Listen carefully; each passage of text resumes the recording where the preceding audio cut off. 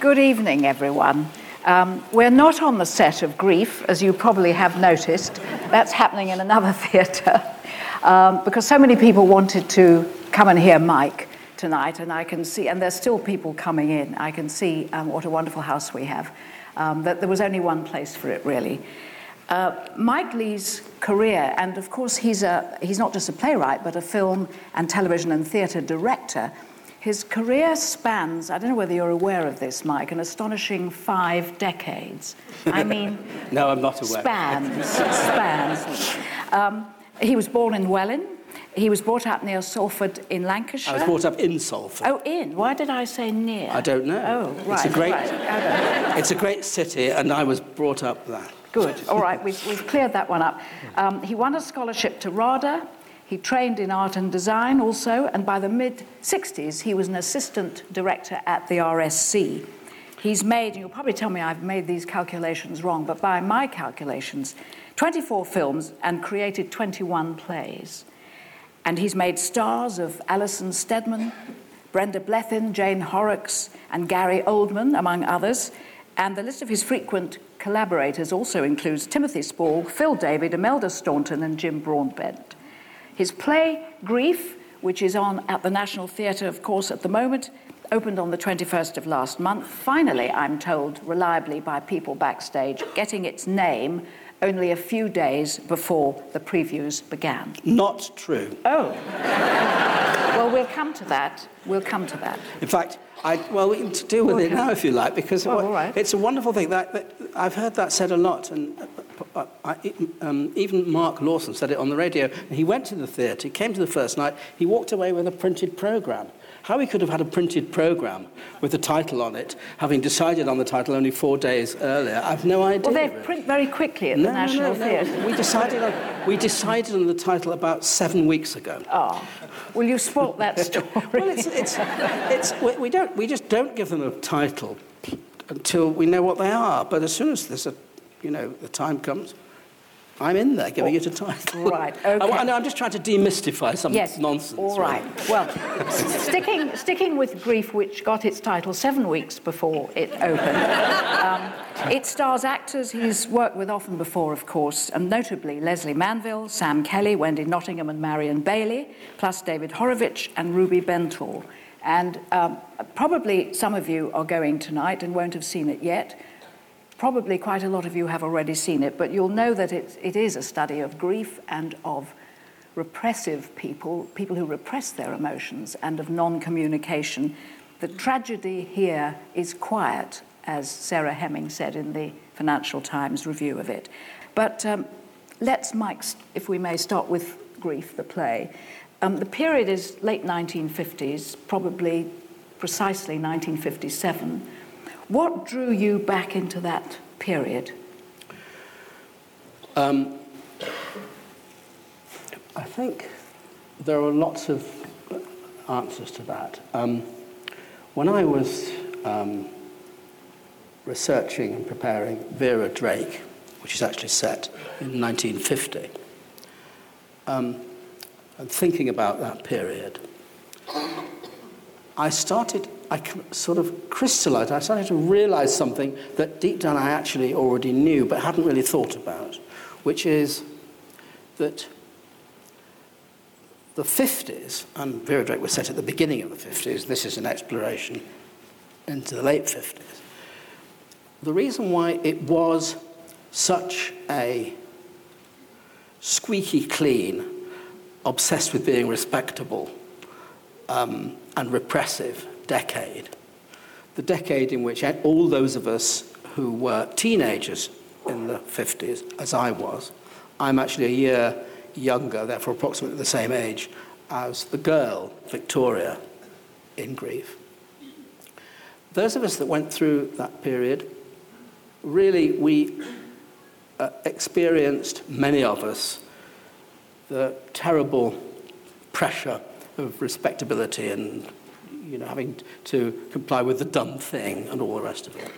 And of course, that's why the 60s happened, and we all burst out, and the rest is history. Was all the repression of the 50s, you think, a sort of knock-on effect from the weird years of the war? The war, exactly. Yeah. And that's what I realised, that, of course, the reason why the parents' generation was so obsessed with order and respectability was because, of course, their world had all but disintegrated, and they'd kind of, in one way or another, gone to hell and back. And so that's what I've never really dealt with, that aspect of the 50s, or indeed of my own life and experience and view of things. It would be wrong to suggest that the play is about, or should be read or understood as being exclusively about 50s issues. It very much is, a play. The results of the war that are very important. I mean, throughout the play, there are resonances of earlier lives, of a much earlier period in their lives. You feel, you sense. They talk about the 20s. You get a sense of the 30s and all the rest of it. The effect of the war is really important. It is, because Dorothy, the Leslie Manville character, the main character, I think she lost her husband in the war 15 years before 1957, and she's still grieving. And this does struck me anyway as slightly odd that she was still frozen by this grief. I think that relates to exactly what I was going to say, which is that it's not. Of course, the play is not. Can't be read exclusively, understood exclusively in terms of the 50s. It is a thing that happens to people. Some people get over their grief. Some people move on. Other people are locked in their tragedy, locked in their loss. And that's the tragedy of the play. I mean, it's hard to talk about the play freely because I feel some of you haven't, lots of you won't have seen it, and some of you have. But certainly it is a play about somebody who, this is Dorothy, as a mother, she does her best and gets it wrong, basically. And it's a complicated thing because you both want to sympathise with her. And shake her. Yeah, totally. Yeah. You wanted to shake her too, did you? Well, I think we all do, Yes, I think you can't help it. That's what it's about. It's such a contrast. We won't dwell on this too long, obviously, but with your only other play for the National, which was about 6 years ago, I think 2,000 Years, which was about a North London Jewish family. Everything hangs out. It's very shouty, very argumentative. Couldn't be more different. Well, it is. I mean, not only is it a different kind of territory, but it's a different kind of play. I mean, in that play I was concerned with dealing with some very specific issues, not least of a political nature.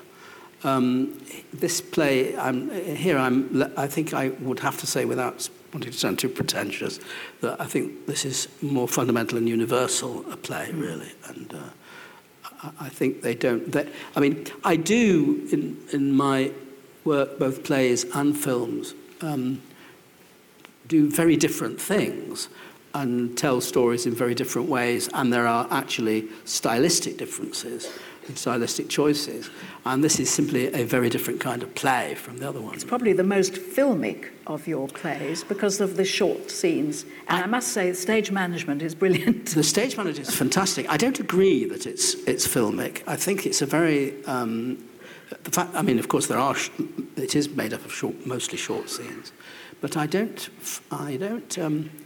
see them or experience them in a cinematic way. I think they are much more a way of distilling down to an essence.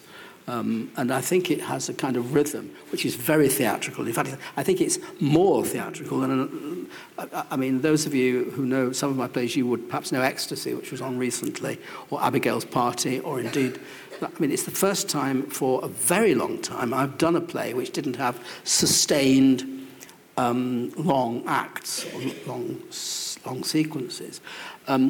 By having short scenes, with respect, far from being cinematic, in fact, it means I've distilled things down to a very, very spare and actually much more theatrical kind of series of essences in a way. And as you say, the collaborative work of the stage management and indeed the design and the lighting and the music and everything else. Alison Chitty's done one of her wonderful numbers. Absolutely. But that sort of makes it hopefully flow in a very heightened and theatrical and comfortable way. I'd like to inject a very personal question in here. Can you think what you were doing in 1957? Yes, in 1957 I was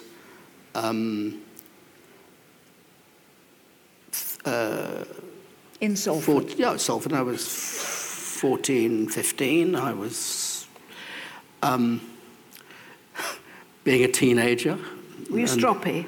Yeah, absolutely. Of course. Rather like Victoria. Well, I wouldn't go that far. That's a different thing. But yes, I mean, there are autobiographical things in the play. I would say that, certainly, yes. Were you sent, or did you storm out of the room? Absolutely. Yeah. I think we've all done that, actually. Yes, but I'm sure you did. Well, certainly, absolutely. Or I was sent to boarding school because my mother used the word to bolshy, which I suppose was a hangover from the wars as well.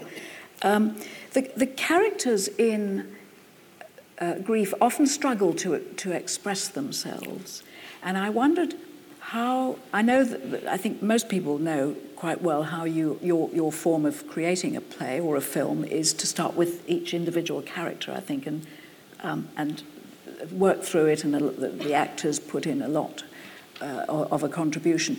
How much of a challenge was that to, let us say, Leigh Manville, who has to portray somebody who represses language in a way? It isn't an issue at all. All of these actors, and indeed all the actors I work with in whatever piece, are consummate character actors. So the job is to create a character. If the character happens to be garrulous and articulate, in fact, 3 of the characters in this play are very garrulous. And you indeed. Need them. Pardon? You need them. Well, yes, of course. They come in and give us a bit of light relief, don't they? Yes, but also they have an important dramatic and thematic function as well. Yeah. But the characters played by Marion Bailey and Wendy Nottingham and David Horowitz are extremely talkative and so on. But, it really is kind of academic. It depends on the character, really. I mean, we create whichever character it is, and if they're talkative, they're talkative. If they're taciturn, they're taciturn, or whatever. But in this case, I guess you started with the mother and the daughter relationship. No. Not? No, the logic is we started with these 2 guys who were at school together, and then one of them, his sister was born, so we had a brother and sister, and that was the main study, the brother and sister relationship. No, it has to be done chronologically. The daughter, Ruby Bentall, had to hang around for ages and ages waiting to be born. She's the youngest character. Well, she's the daughter of another of your great collaborators, Janine Davitsky, which I didn't realise till I read this famous programme we've been talking about. Her mother, Janine, who was, of course, in Abigail's party, said she was very nervous of you when she first started in Abigail's party. I suppose Ruby, her daughter, had heard so many stories about you. Well, the thing is, first she of all, wasn't nervous. No, this is a question about Janine Davitsky. You have to take everything she says with a pinch of salt, really. Right. She's a great spinner of yarn. Is she? The idea that she was nervous is preposterous.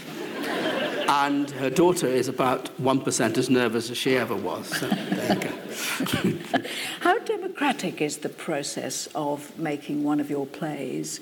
Do you insist on total control, or you're probably going to say, "Oh no, it's a democracy. Everyone can chuck their pen'orth in." But in the end, you have to be. Yes, you can't write a play by committee. No. But on the other hand, the contribution of each actor, and indeed the contribution of the designer, and they all contribute to what the piece is, and it's very. It's not. If you think about it, it would work neither if I said, "Oh well, that's just everybody just do whatever you want," because it wouldn't be a play or a film. It would have no, nor would it work if I was. Although it's hard to know how this would actually work, if one sort of didn't want to collaborate. But you see, I think what's important is this, and you've identified this. I mean, I have a function as a writer, which is to say, to tell a story in a coherent way, which is dramatic and elegant and well-written and well-constructed and all of those, and says something and explores themes and all of that. But parallel to that, and in a way which is, for me, indivisible, I don't know where one starts and the other ends, I'm also a director. And my job as a director is to be an enabler, to make a creative space for everybody to feel totally free, totally open, totally inventive, and to push everybody, including myself, to the limits to get most out of it from all our contributions. So really the questions about control or freedom or democracy or repression or anything else don't really come into it, except that at the beginning and the end of the day, somebody has to be in charge, and everybody knows that that's my job, and nobody ever, and I mean, you can go and ask them, nobody ever feels in any way manipulated or anything, because it wouldn't work if they did, especially in a play. Yes, I was going to say, the process for you of making a film and making a play must be different to the extent that on the set of filming you can try things out rather more and then edit it and put it, splice it together. You can't really do that with a play. I think that's true. I mean, obviously, the play has to be, I mean, there's no question of improvising in a play. It has to be. But the truth of it is that I'm not really interested in improvisation on film. I mean, occasionally there might be a good reason for letting something happen, or, for example, in Happy Go Lucky, all the stuff with the kid in the school and the kids in the, that was improvised because I didn't want to inflict on this 6-year-old kid the sophisticated disciplines that the grown-up actors would have been deploying. But there's no, I mean, when we put a play on next door, it has to be absolutely rock solid because it's got to hold up for performances. Within it, as with any good play and production, it's there for the actors to explore within the discipline of the production. And there can be little subtle changes between now and, say, January? Well, only in the sense that all plays, every play in this building does that. I mean, that's what happens in plays. If you go and see any play on 2 consecutive occasions after it's been on, one after it's been on for a while, you will see growth or changes. That's what happens in plays. But there's no question of changing the lines or changing the action or any of those, because it is a piece of work, Mike, Leigh, and audience tonight, thank you very, very much. You were great to have a laugh.